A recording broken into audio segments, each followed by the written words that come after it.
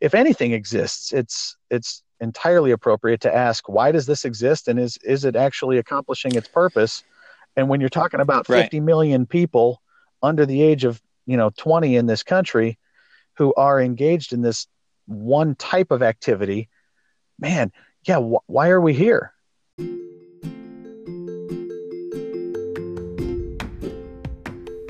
This is the Community for Coaches podcast, where we explore how to intentionally and effectively use sports to transform lives. This is episode number 4 of the Community for Coaches podcast. I am your host, Alec Lemon, and today I'm pretty excited because we're doing Module 1, Lesson 1, and the topic today is the power of sports, the problem of sports. And so as you're listening, I want you to go over to the show notes and look through there where you can kind of follow along with the actual lessons that we use to have these discussions in our coaching life groups. I think you're going to really enjoy the episode, and thank you for listening. Welcome to the podcast, Ryan. I'm excited to get started with this series that we're through the coaching life groups. This is Module 1, Lesson 1, and the topic today is the power of sports, the problem of sports. So Right. Before we jump into that, how are things going? It's going How's well. Summer? Yeah, fantastic. In fact, this week I just began a new football season coaching a group of 5th and 6th grade boys, including my youngest son, and we've had our first couple of practices, and I'm fired up, man. These kids are doing great, and really looking forward to seeing how they progress and develop over the next couple of months. That's awesome. Exciting stuff. Yeah. Well, so we're getting ready to start this. This is kind of an example of, how you would lead a group or run a group. So on this first kind of gathering of coaches, what can a coach expect? Like if this is their first time going to a coaching life group in person, this is kind of a virtual experience, but if they were to go in person, what could they expect when they show up? So coaching life group is going to be pretty much what it sounds like, probably, but a group of, anywhere from 3 to maybe 10 or 12 coaches who are going to get together on a regular basis. We run the groups typically. I mean, I guess, we could make exceptions, but typically with CFC, we're running these groups from like the middle of September through early November, getting together on a weekly basis and then shutting it down for the holidays and then start up again in late January and go through early April. But the conversations and the lessons that we go through together, the things that we read, the things that we talk about, they're all built around these ideas of why do we coach? How are we going to define success? What does it look like in order to, if I say I coach in order to promote, character traits X, Y, and Z, well, the first thing we're going to do is actually, work through a set of lessons that will help us define our purpose, so that we know what our target is and why we have been called into this role. But then the second part of that is going to be, okay, then practically speaking, what does that look like? How do we pursue those things in meaningful ways? And also, the context of the group, we can read books and work through resources and watch videos and all that. And those things can be really valuable. And now taking that same type of an idea and putting it into the group setting where there are people who, can be supportive and encouraging and that we can connect with on a deeper level. There's a lot of value in that as well. What I've benefited the most from it is being able to basically articulate, hey, here's what I want to accomplish in my coaching. I want to develop these types of leaders that are driven to be excellent, but at the same time, like they have a sense of empathy and compassion for others. And so they really care about people. And once I articulate that to the other coaches, now those coaches have a real way to kind of hold me accountable or to give me encouragement or advice on how I could better reach that goal that I've even set for myself. And with abstract goals like that of character development, you really need coaches that get that mindset, that get that objective, and they want to help you get there. I want to jump in and just say this. One of the things that we talk about with coaches is, almost universally when you talk to people who are coaching,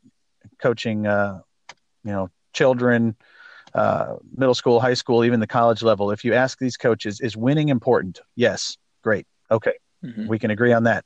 Is winning the most important thing? the vast, vast majority, I would estimate about 99.5% of these people will say, no, winning's important, but it's not the most important thing. And then when we follow that question up with, okay, well then what is the most important thing? It is very rare that a coach has a well thought out answer or a plan, to achieve what he or she believes is the most important thing. And so what the coaching life groups are really designed to do is to help them identify, okay, what are my most important things as a coach? And then how do I meaningfully move in that direction? One of the first thoughts in the lesson is kind of this. It talks about there's 50 million American children in organized sports. Yeah. Which is a crazy number. And it kind of begs the question of like, wow, if there's that many kids doing this, what is this really about? And how are we doing? How are we doing? Absolutely.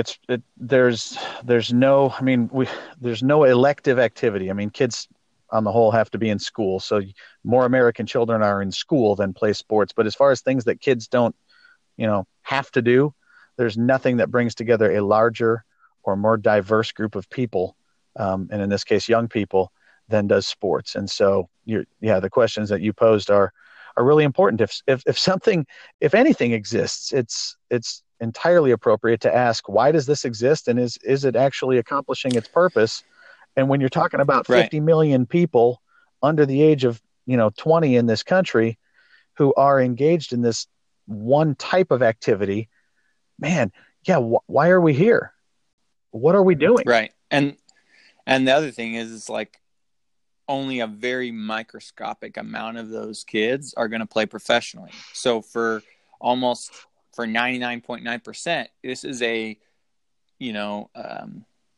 experience they're going to have that they're not going to, this is not going to be their profession. So what's the value for all those people? Because we spend over $5 billion each year on costs and travel and lessons and all those things.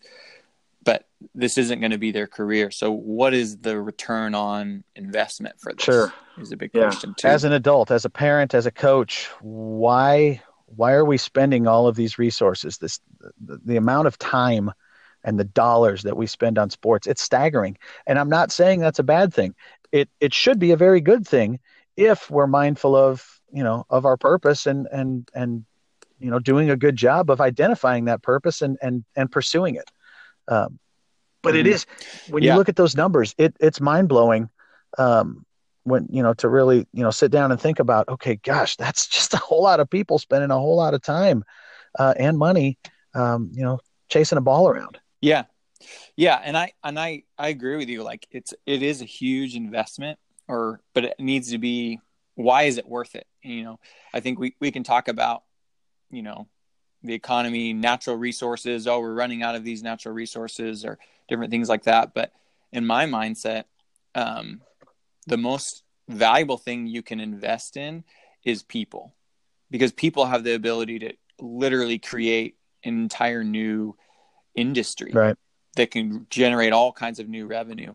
And so people are the best investment. And that's I think we do that through education, but then also through sports is actually a great way to develop people. And so I think it's worth the investment, but only if it is in fact in developing better people, better leaders, innovative leaders, kids that can grow up with good values, all these things. If it's not doing that, if it's actually developing the kind of people that don't make the world better, well, then it's definitely not worth it. But if it is, then it's worth more than $5 billion. I would say it's worth more than that. The potential value is limitless. The amount of potential good that can come from young people playing sports and being a part of this, type of activity is literally limitless. When you consider the good that can be done in the life of just one child, now multiply that times 50 million, now extend that through future generations. That's a big deal, man. And that's something we need to be mindful of and that we need to steward well. So Joe Ehrmann says one of the greatest myths in our society is that sports build character. They can, and they should, but sports don't build character unless a coach possesses it and intentionally teaches it. What's your reaction to that? Yeah, and I think there are a couple of key words there. Can, should, but then also intentionally. We have this idea when we talk to parents, the adults who are involved in getting kids involved with sports that, well, it's good for our kids. Well, like Joe says, it can be, it should be, but far too often it's not. The difference typically, and again, his statement is, it's a kind of a broad generalization, but if you assume that there's some truth to it from a guy like Joe Ehrmann, who clearly has a whole lot of credibility. And by the way, if you listening don't know the name Joe Ehrmann, I would suggest you Google him and watch his, TED Talks and read his books and things like that. But anyhow, this idea that sports will build character if a coach possesses it and intentionally teaches it. We go back and forth in our society. Is more caught than taught, or is more taught than caught? And I think, depending on our purposes, people use those, they tend to use whichever one of those expressions is more convenient for them. But I think what we can agree is that there's probably some truth to both. But in this case, more is going to be taught than caught along the lines of using sports as a tool to build character in young people. When the coach intentionally teaches it, when the coach is mindful of his or her purpose, and the difference that he or she can make in the lives of these kids, they're going to be far, far more effective at using sports as that tool to meaningfully impact the lives of young people in positive ways. Yeah. So one of the other things that's talked about here is, I think some coaches might feel like, you know what? No, I think sports is teaching character. I think you guys are being overly pessimistic to say it's not. But there was a study done, ESPN actually reported on it. It was a 17-year study conducted by Sharon Stoll at the University of Idaho. And so one of the things she talks about is how the longer kids are in sports and the more competitive that sport is, or even when it's a revenue generating sport, sure, when they tested them over a 17-year period, they actually declined in their character in the areas of kind of honesty and fairness, which is kind of interesting. Right. What's your comment on that? Or yeah, and I'm familiar with the study that you're referencing. 72,000 athletes surveyed over 17 years. Excuse me. But this idea that, like you said, when the longer that in general, and again, we're talking about 72,000 athletes, so anybody can find an exception to any of this.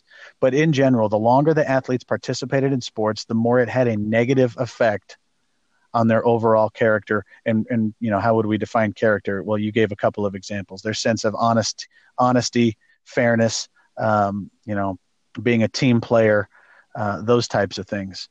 Athletes tended to be more cutthroat, win at all costs, cut corners, break rules, and selfish the longer they participated in sports, which is, I think, what we can, at least most of us can agree, the exact opposite of what we're going for when we're training young people. There were some positives, I believe, in the study that, like, they did understand the importance of working hard, being committed. There were some positives, but there was also it was a mixed bag. And you know what? We spend way too much time and money on sports, particularly time, because that's the one resource, for any of us that we never seem to have enough of and can never get back. We spend too much time in the lives of young people for sports to be a mixed bag. One of the most important things is that the coaches need to be able to have self-awareness to take responsibility for what they can take responsibility for, instead of trying to always, because when we talk about sometimes these horrible stories of how sports have gone wrong, typically we don't paint ourselves as the bad guy. Typically we're painting someone else as the person who's messing up the sports experience. But we sort of have to take a step back and be like, okay, well, how am I contributing, to the problem or the solution of sports? Right. I think that's important. So. Yeah. You said a little bit ago that when we don't realize we're part of the problem, then we are not motivated typically to be part of a solution. Yes. And so I think rather than, because I can tell a story about, I saw this person do this, or this parent do that, or this official, in this situation. And those aren't about me. But at the same time, we, and by we, I mean all adults that are involved in youth athletics, parents, coaches, officials, we are part of a system, part of a culture that we have helped to create, or at least we have helped to perpetuate, that I'm not going to tell you it's all bad. And we've mentioned that there's a whole lot of good that goes on out there, but that does far too much damage. And there's way too much negativity and ugliness and brokenness. And if we don't see ourselves as having some hand in the creation of that culture, we might not realize that we have an opportunity to be part of, reversing those trends and seeing that ugliness undone. Right. Yeah. I'm thinking of a story actually that happened to me, I think maybe 3 years ago, where I was actually involved in kind of a small sports brawl. I'm coaching. So I coach teams in the inner city, coach soccer teams, refugee kids, and a lot of immigrants. And, it's teenage boys. It can escalate. And so there was, some bad calls by the referee, so to speak. And really, but it was both ways, it was just a physical game. And I had one kid that is especially fiery. And so, he was on the bench at the moment, but someone else kind of made a bad tackle. And so he came off the bench and went after this other kid. And as soon as he did that, literally the benches cleared for both teams. And so I ended up having to jump over the wall, grab that kid that was the problem kid, put him in a headlock while the other coaches from both teams tried to get everybody calmed down. And it was kind of a moment of chaos, Right. And so when that happened, I never thought I would be one of those coaches caught in a brawl. And for the most part, the coaches handled it pretty well, but we still got caught in a really bad situation. And so I could have said, oh, this kid is the problem, blah, blah, blah. But instead, after thinking about it, I was like, you know what? And I talked to my other assistant coaches and we were like, we haven't done a good enough job preparing these kids for these kind of explosive moments. Right. And so we had to sit down with our team and say, hey, what do you do when something happens? How do you handle that better? And so we talked about how you don't go after the other team. You grab your own teammate and you pull him away from the conflict. You know what I mean? Instead of going after the other team, you grab your own teammate and you pull him away. And that kind of de-escalates things. But you can't go after the other team and grab another guy, And so we've had other situations in the future since then where it easily could have escalated to a fight. But the kids remembered what we talked about it. We even rehearsed it at practice. You know what I mean? Because you're talking about kids that, they have a lot of testosterone and passion and excitement for the game. And so we literally at practice said, hey, this is what happens. What do you do? And so they grab their teammate, they pull him away. And we haven't had a brawl since then. And so, but I just give that an example of like that mindset of you got to just try to take responsibility as much as you can for what you can do as a coach. And I realized I had a lot more ability to influence those situations than I realized. Right. That's a really meaningful story, because it would be easy for you to say, and I think you touched on this. Well, that fight wasn't our fault. Well, yeah. Okay. And that's a fair statement. I wouldn't disagree with that. I think it's entirely correct for you to say that fight wasn't our fault. But the other piece of it is, did we have an opportunity could we have prevented it? Were we in a position to do something about that?